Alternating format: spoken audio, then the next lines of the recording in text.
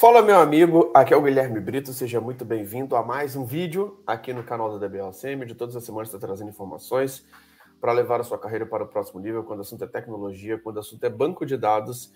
E nesse vídeo de hoje, eu quero trazer aqui um pouco sobre a diferença para você que está querendo escolher uma área dentro de tecnologia. Se você vai para suporte de infraestrutura ou se vai para banco de dados, vou falar um pouquinho das diferenças, o que cada um faz, para que você consiga se destacar, para que você consiga realmente entrar numa área que seja uma área que atenda às suas expectativas na área de tecnologia. Se está gostando aqui dos nossos vídeos, se inscreva no nosso canal, habilite as notificações, porque todas as semanas tem vídeos novos aqui e o nosso objetivo é realmente te destravar para esse próximo nível. Vamos lá, pessoal. O que a gente pode trazer aqui para você, né? Eu acho que muitas pessoas que querem começar, muitas vezes entram já numa área de suporte, né? Que pode ser um suporte de infraestrutura, e muitas vezes não sabem quais são as opções que você tem para poder entrar no mercado de tecnologia, tá? Então existem muitas opções dentro do mercado e algumas opções que eu considero que sejam até mais promissoras, né? Que vão te dar um destaque maior, que vai te dar mais possibilidades, né? Então a primeira coisa que eu queria trazer aqui para vocês é o que é esse suporte à infraestrutura de tecnologia, né?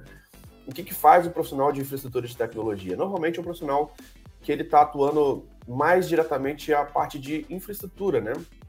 A assistência técnica de infraestrutura de tecnologia. Então, normalmente ele é responsável por garantir o funcionamento de diversos equipamentos, né? Como switches, roteadores, pontos de acesso Wi-Fi, servidores, computadores e sistemas de tecnologia. Então, normalmente a pessoa relacionada a suporte, ele é um cargo normalmente iniciante, é um cargo que realmente está voltado para atividades mais básicas de tecnologia e pode ser uma excelente porta de entrada. Uma das coisas que eu vejo que acontece com grande frequência são profissionais que atualmente trabalham com suporte de TI e que procuram a gente querendo migrar para uma área mais relacionada a banco de dados. Por quê? Conseguem visualizar, depois de estar dentro do mercado, que trabalhar com banco de dados, trabalhar com sistemas, trabalhar com mais próximo à programação, a dados em si, pode levar ele para o próximo nível. Então é muito comum a gente, inclusive, auxiliar pessoas que estão nessa área de suporte de infraestrutura para poder fazer a migração para banco de dados. Isso é muito comum, tá?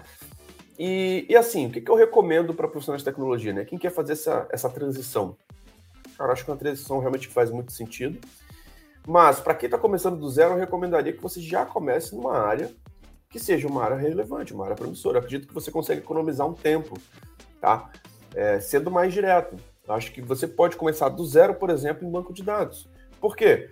Banco de dados te dá a possibilidade de diversas carreiras, de desenvolvimento, de cientista de dados, de business intelligence, de DBA, de analista e arquiteto e muito mais. Então, existem vários cargos que dependem realmente do banco de dados, que é algo muito importante dentro da área de tecnologia, e está mais voltado nessa parte realmente, mais voltada para a parte de software, né? E não um suporte ali, muitas vezes mais básico, que muitas vezes fica muito vinculado a essa parte de infraestrutura, essa parte física, essa parte de cabos, etc., que a gente sabe que tem um destaque menor, tá? Então, eu recomendo que para quem está começando, de verdade, você pode começar de um jeito que já pode te acelerar dentro desse mercado.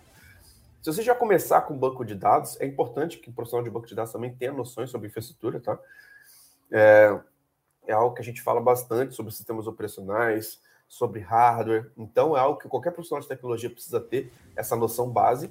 Mas o banco de dados ele pode ter uma carreira onde você tem alguns passos ali muito interessantes. Então, pode te dar uma carreira onde você tem alguns passos onde você consegue ter um potencial de crescimento muito grande, tá? Com melhores salários, com melhores cargos, com cargos realmente, muitas vezes, para você trabalhar numa condição melhor, tá? E ter a possibilidade de se destacar, tá? Então, se você está querendo entrar hoje no mercado de tecnologia, se puder escolher entre suporte, infraestrutura ou banco de dados, suporte, normalmente, quem está em algo um pouco mais mão na massa, mais manual, um trabalho um pouco com menos reconhecimento e com automaticamente salários até um pouco mais baixos. Se você já começa com banco de dados, você já tem uma possibilidade muito maior de poder ter uma visibilidade maior, de ter um crescimento maior, de ter certificações, de ter um destaque maior quando se fala do mercado de tecnologia.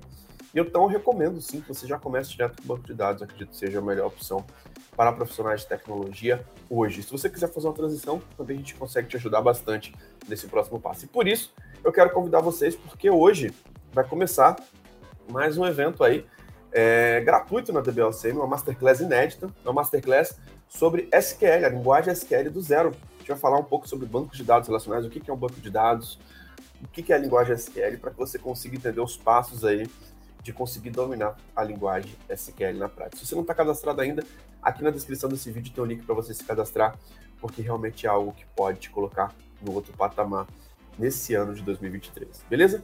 Lembrando que essa experiência vai estar disponível nas plataformas de podcast, como Apple Podcast, Google Podcast, Spotify. Então assine a DBLCM por lá, para você não ficar de fora dos nossos conteúdos. Então é isso. Muito obrigado pela sua participação, um grande abraço e até o próximo vídeo. Valeu!